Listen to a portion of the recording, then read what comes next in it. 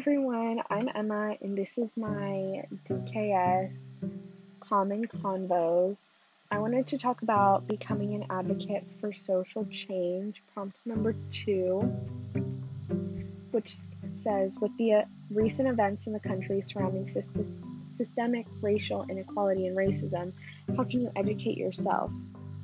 Voice your thoughts and become an advocate for social change.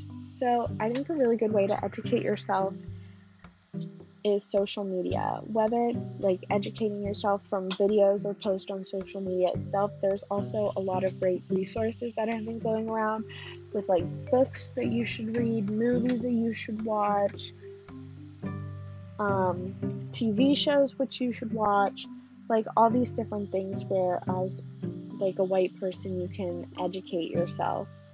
And when you educate yourself, you can educate others.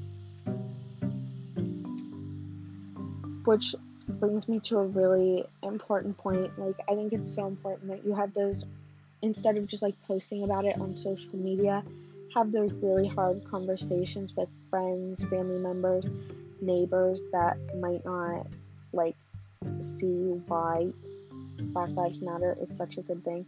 And like, I feel like it's really easy to just like shun them kind of for not thinking that, but like sometimes it's just ignorance, and it's really important for you to like educate those people in like a nice, kind, loving way where it makes them like want to understand and like want to come over to like your side, I guess, rather than like makes them feel isolated and like judged, I guess, because no one likes to feel like that. But like obviously like this is a very important issue, and people need to know why Black Lives Matter is so important if they don't already.